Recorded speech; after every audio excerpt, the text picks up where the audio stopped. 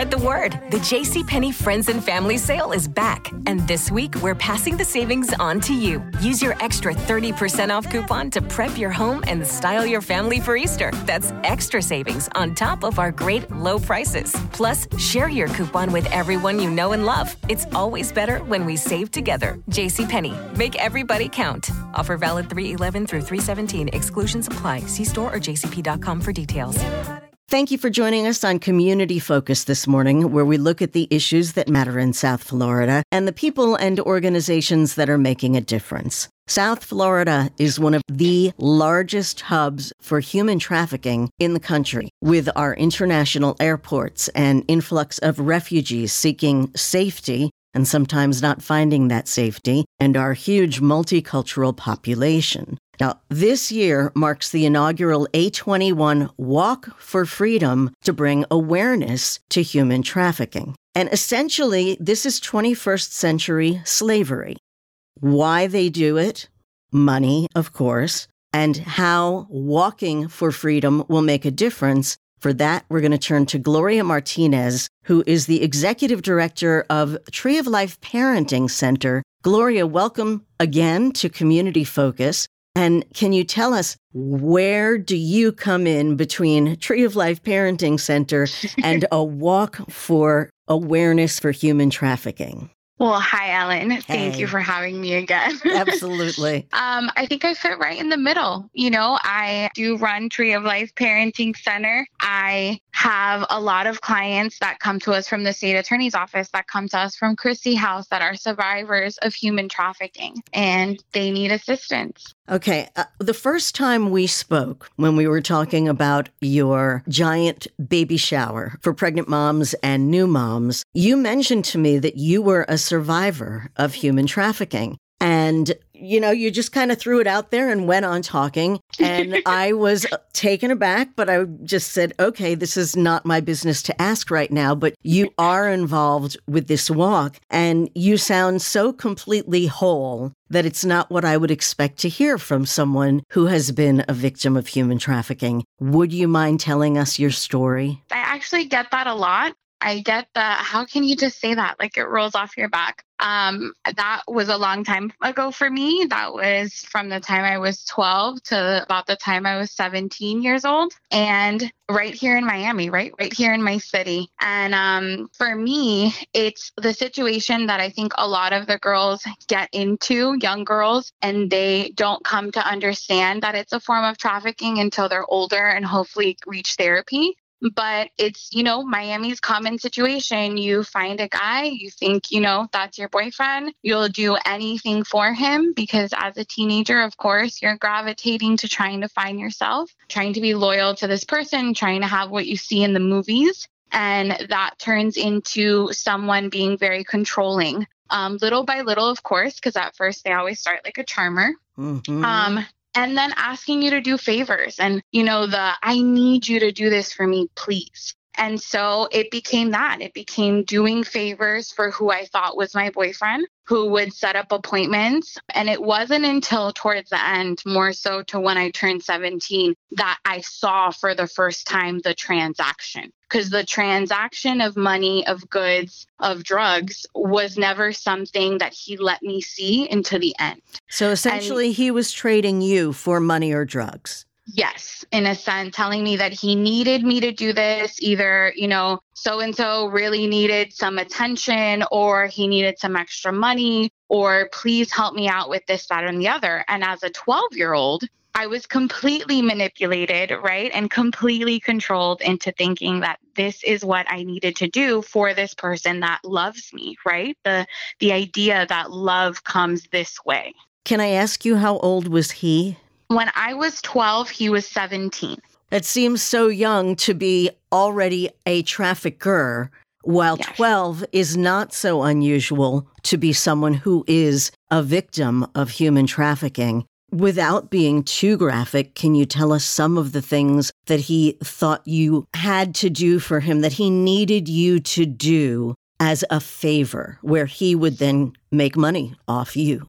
So most of the appointments were set up to have a sexual encounter with a person, a man, the majority of the times. The majority of the times was just one person. There are times that it was several, but it went deeper than that because he would just drop me off and leave me there and then come back later. And in that time that I was dropped off, a lot of things happened. There were times that I was locked in a room and unable to get out. There was times that I was tied up and not able to move. It's a lot of situations that he and not a lot of people obviously know because it was just, let me drop off this girl here. I'll come back within a couple hours and I'll get my money and I'm good. Were you going to school at the time? Yes. So this was a secret, like a little secret that you kept from everyone around you. From everyone. I was lucky enough to grow up with both parents. I have an older brother. It doesn't fit the typical story that people think, but at that age, I hid everything, right? Like typical teenagers do. My parents don't know anything. I know everything. I'm going to work this out on my own. This guy really does love me. I just can't tell anyone what's going on. And when I turn 18, I'm out with him and we are going to live happily ever after.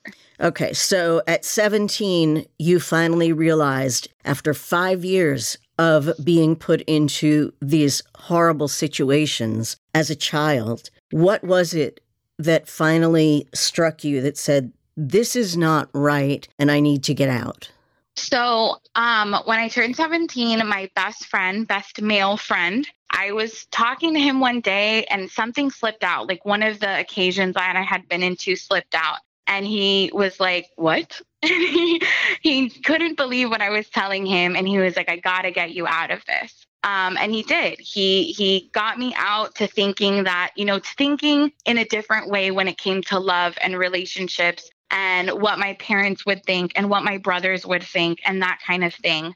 But it wasn't until I left for college at 18 that I enrolled myself in therapy, and the therapist had to break this down for me because in my head at the time, it was like, okay, I have been sexually assaulted. I have been raped. I didn't ask for some of the things that were asked of me in those appointments that this, boy set up. But I didn't see that it was sex trafficking, that I was a survivor of sex trafficking. Did he threaten you if you left him? If you stopped helping him? Yes.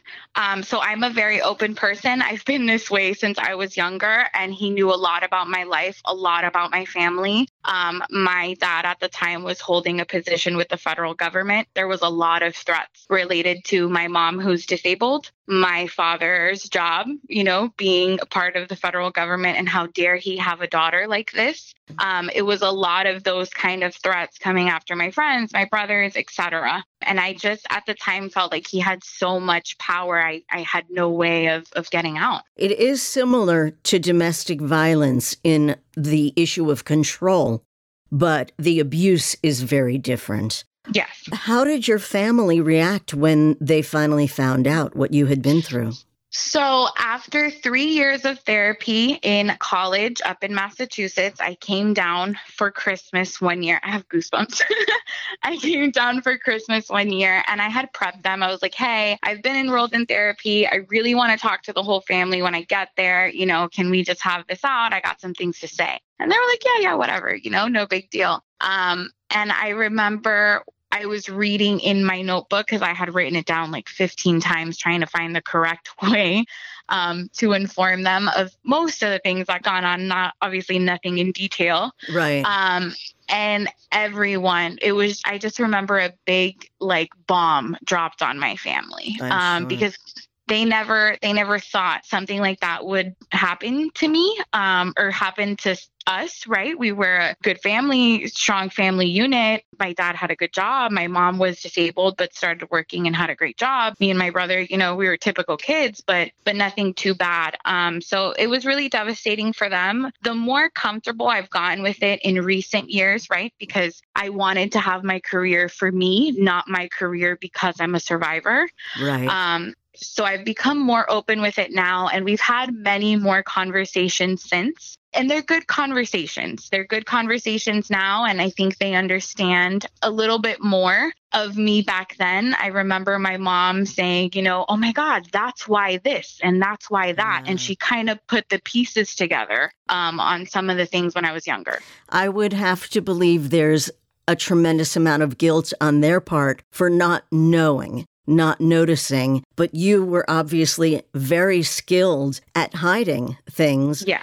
And very smart because you managed to keep going to school, kept your grades up, obviously. You went to college. Yeah. And I mean, I expect someone who sounds traumatized, but you have done all the work to be able to cope with what happened. And again, it sounds like a lot of the time you didn't even realize what was happening. Yes. I didn't. I had no idea when I was younger, and they knew him. He was at the house often. We were playing Mario Kart in the living room often. And I have friends. I mean, I've had the same friends since I was in 5th, 6th grade. And I've had friends ask me recently when they've heard an interview or seen a post and they've been like, what? Right. What do you mean? I was there. And when I've had to have those conversations with them, they're like, oh my God, I didn't see it. And a lot of my friends feel bad. And I tell them the same thing, like, please don't feel bad. I didn't see it either. And that's kind of my passion with getting behind human trafficking and this walk, right? Is that young girls in Miami, I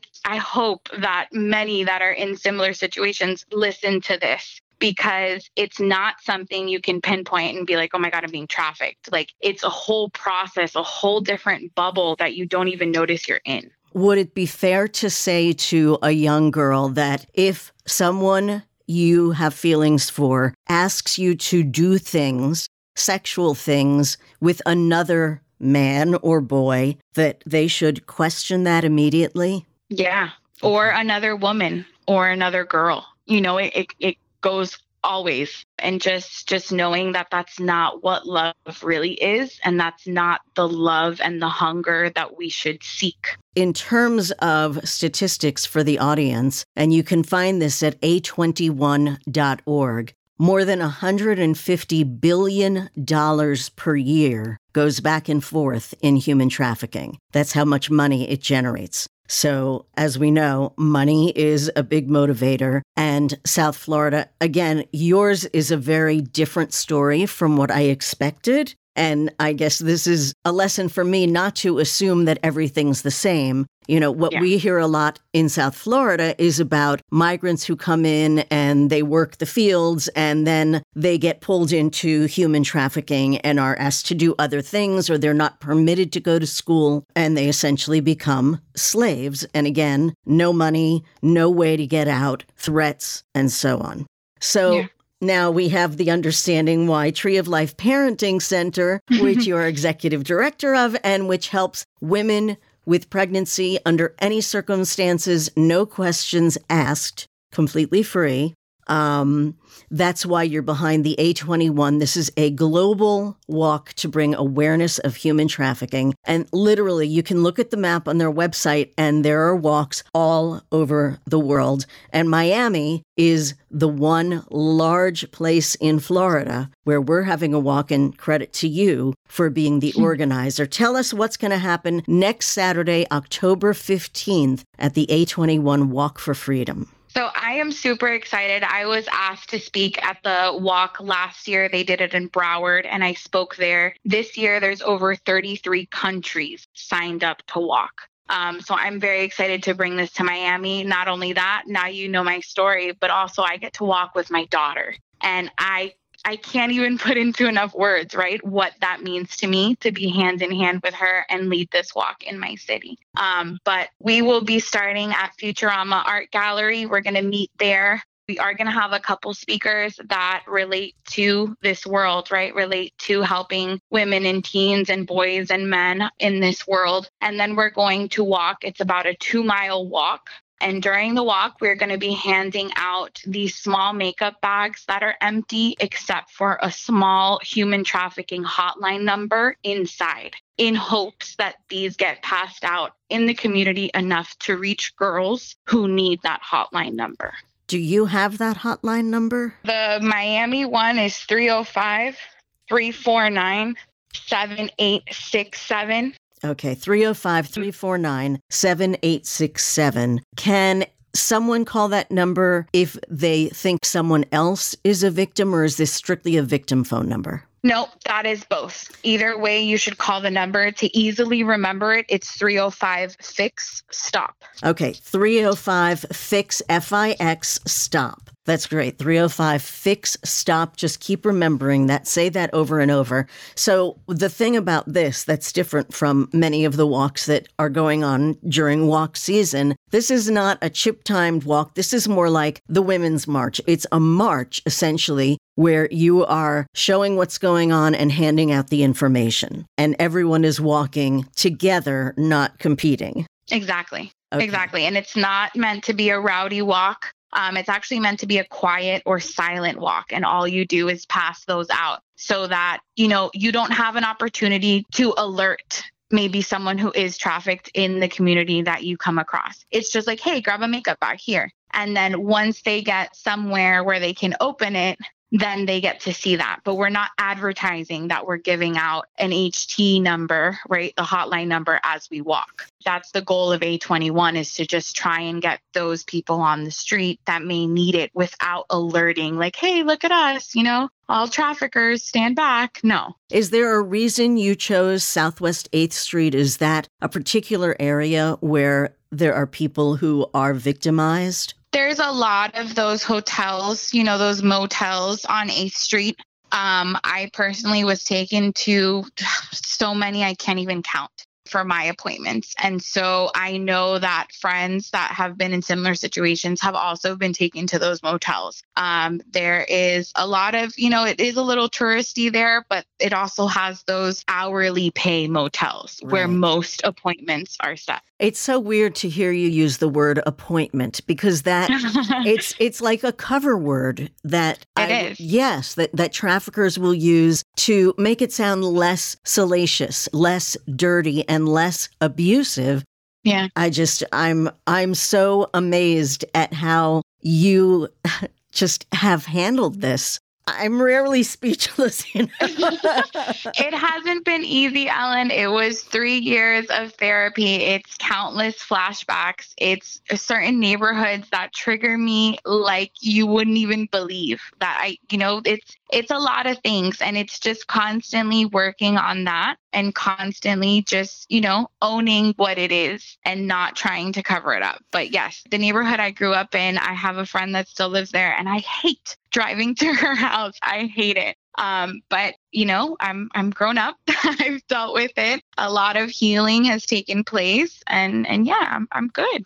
I'm so in awe of you and your strength. And I hope that if anyone who's listening to this is in a similar situation or knows someone who is, that they're able to draw from your strength and use that number, 305-FIX with the letter F, F-I-X, stop, or 305-349-7867. I know our state attorney, Catherine Fernandez-Rundle, has a very large division working on human trafficking, so this can only help. If someone wants to participate, do they need to register in advance, or can they just show up Saturday at the Futurama Art Gallery at 3:00? I would love for them to register first so that we can get a head count, have enough water and t-shirts and all of the things that we will have there. It's a21.org/Miami. And we will be there. We have Celsius that we'll be handing out if you get thirsty. But most importantly, we're going to be there with you to help show our support for this cause, which affects so many people. I mean, literally 40 million people in the world are in some form of enslavement.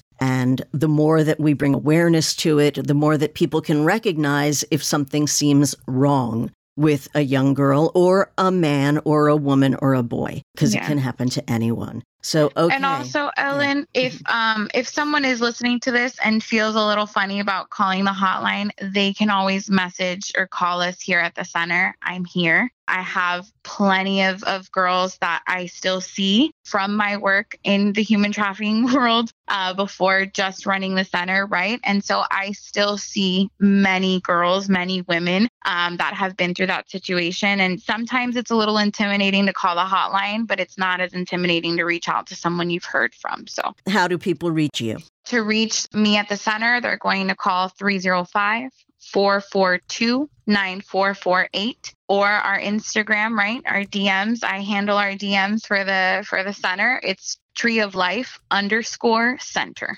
Okay, @treeoflife_center. And again, please join us Saturday the 15th. We're just 6 days away from the A21 Walk for Freedom, getting started at Futurama Art Gallery, 1637 Southwest 8th Street in Miami. And you can register in advance at a21.org/Miami. I understand there are still a couple of things that you need support with for the walk. Yes, we need donations of water bottles, so we can give out during the walk. And we need a golf cart rented for us to make sure that just in case someone needs to be, taken out of the walk because they're tired or something happened, God forbid, that we have a golf cart to get them in and get them back to Futurama Art Gallery for some help. Okay. And again, they would call you at 305-442-9448. Mark it down. Gloria Martinez, on a mission to save women, children, anyone who is being abused or trafficked or needs assistance as a parent, as a new mom. You're just out there for our community. And I thank you for what you do. It's truly amazing. It's honestly a pleasure. This is my city, right? It molded me. It shaped me. It almost broke me, but I'm back and I'm super strong now. And so being able to do all this for the community, it's honestly a pleasure. And if there's no other reason to go out to the walk next Saturday, go so that you can meet Gloria and get some of her strength. Again, you can register at a21.org/Miami or call Gloria Martinez at 305-442-9448. Executive Director of Tree of Life Parenting Center and the organizer of Miami's Walk for Freedom to bring awareness of human trafficking. Thank you so much for sharing your story. I know that can't be easy to talk about, but you, again, are amazing.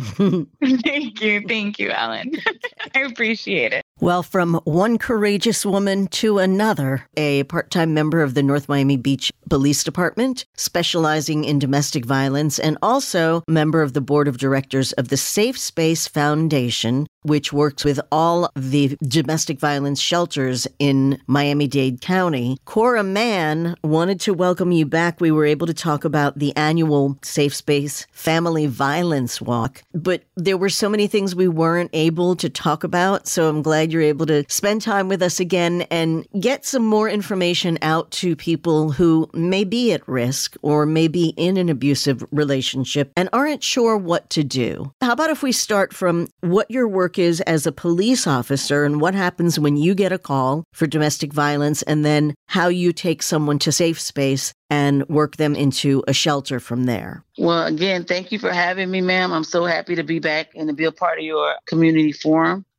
As an officer, when we're called to someone's home for call for services, reference domestic violence, the first thing we have to do is we try to make sure that everyone in that home is safe. And once that happens, we try to make contact with the victim, and we just want the victim to know that there are options for her or options for him. We want them to know that they do not have to live in a home environment where they're constantly being abused. And that's how Safe Space Foundation get involved. So there are two things that I've heard, and you can tell me if they're correct or not. One is that a domestic violence call is one of the most fragile situations you can go out to because you never know how it's going to turn, whether it will become violent or a hostage situation, or whether the victim, the abused, will then turn on you as a police officer and say, don't bother us. This is our business. That is correct, ma'am, because even though a victim might be being abused by a perpetrator, that's still their loved one. And that's one thing that being an officer, you always got to keep in mind. And at any minute, that situation can change. And you're right. Domestic violence is one of the number one calls that an officer has to be so concerned about,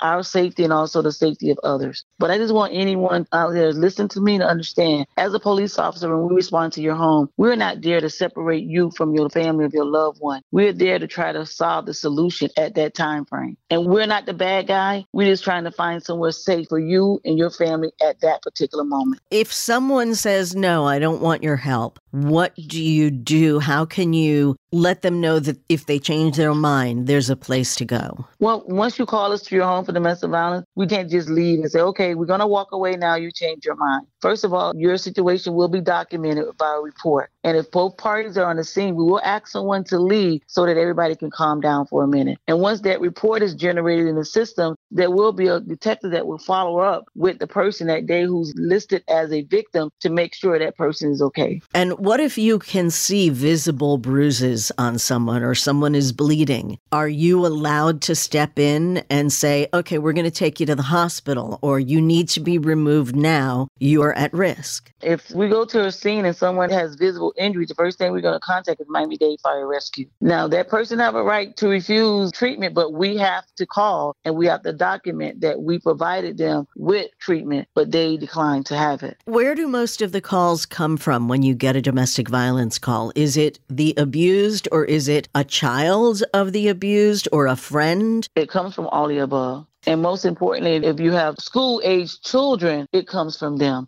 A child will normally run to the bathroom or run to a kitchen and call 911. And these children know to leave their phone open, don't hang up the phone, and that way the police will come to their house. What about children reporting violence in the home to their teachers at school? Is a teacher mandated to report that to their superiors? A teacher is a mandated reporter. Yes, ma'am. They have to report it. And if they do, then gets referred to the court system, or? No, DCF will normally start a report on that. Once the school reported, DCF will get Department of Children and Families to receive that report. And then Department of Children and Families will contact the law enforcement agency in that particular jurisdiction. What point does someone contact Safe Space Foundation if it's not the direct victim? What happens is, by law, we have to give out pamphlets as police officers telling a victim what their rights are. And a part of those rights are for them to have a safe environment. Safe Space Foundation phone numbers are listed on those pamphlets. And that's normally how we're contacted. And police officers contact Safe Space directly. What's the Safe Space phone number? Our 24-hour domestic violence 1-800 number is 800-500-1119. 800-500-1119, 24-hour support rescue line, hotline for Safe Space Foundation. So Someone calls you, then what do you do at Safe Space to take them out of that environment now that they've said, I'm ready to go? Well, we have counselors and we also have social workers on board with the Safe Space Foundation, and they're screened by Miami-Dade County workers, and that's how they contact us and say, well, Safe Space Foundation, I have a victim or a family that has immediate monetary needs or need to leave Miami right now today. And what Safe Space Foundation does is come in, we cut through the red tape, and we provide the funds to make all these things happen. Would you ordinarily send them to one of the 4 shelters in Miami-Dade, or do you sometimes have to move them out of the county or out of the city or the state? Well, yes, we have 4 protected locations in Miami-Dade County, and sometimes our victims are sent to one of those locations, right? Our locations are a safe environment, and we don't never give out the location or where they're located at, and nor do we know what victim is at what location at any time. And yes, more than likely, sometimes we have to move the family out of not only the states, but out of the country.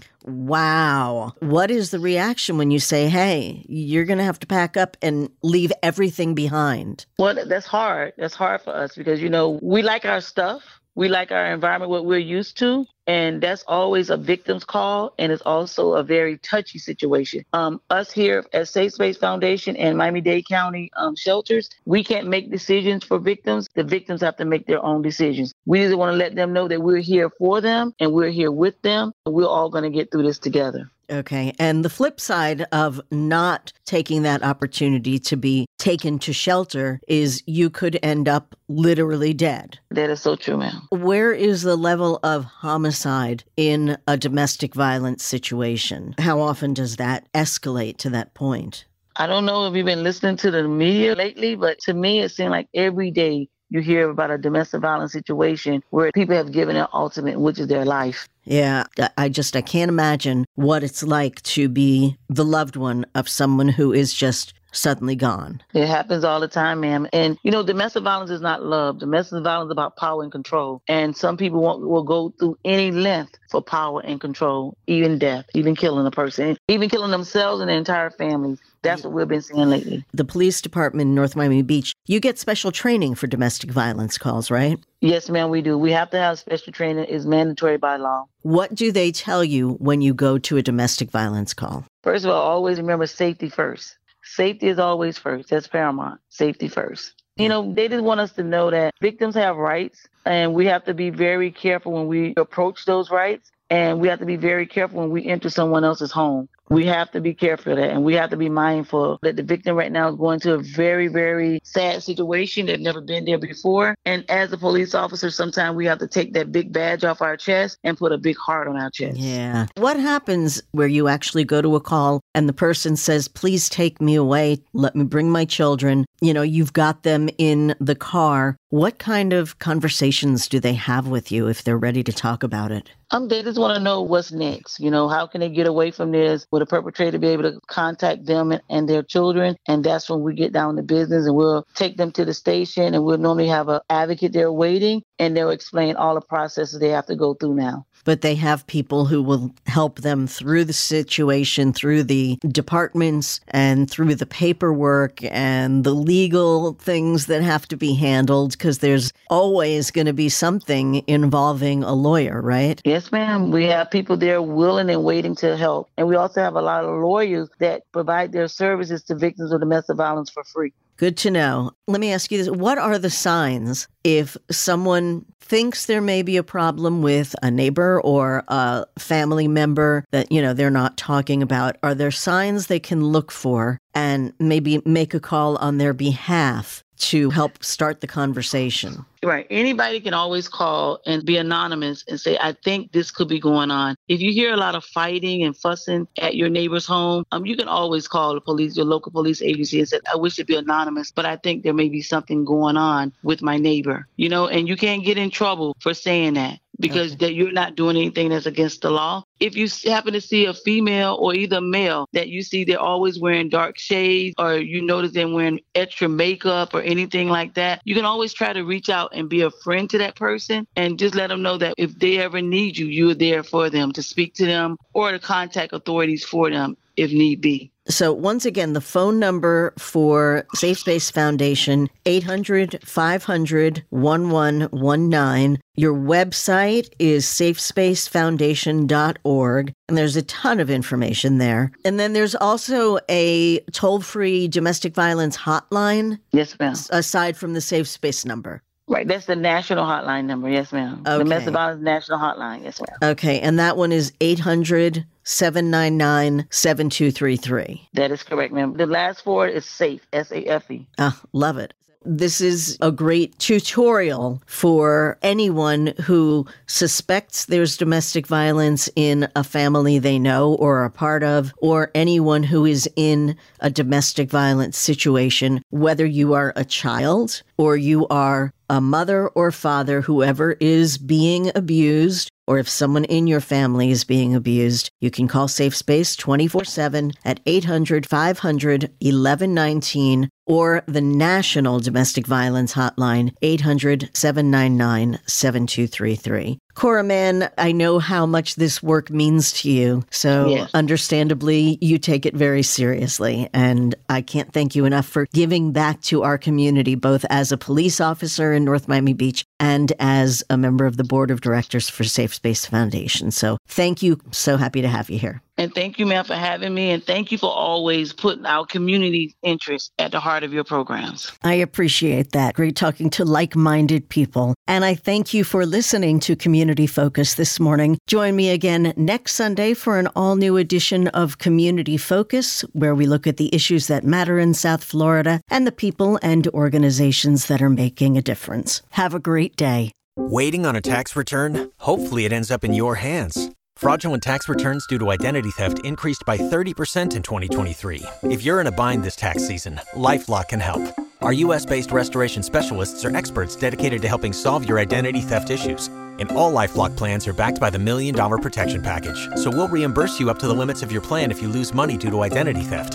Help protect your information this tax season with LifeLock. Save up to 25% your first year at LifeLock.com/aware.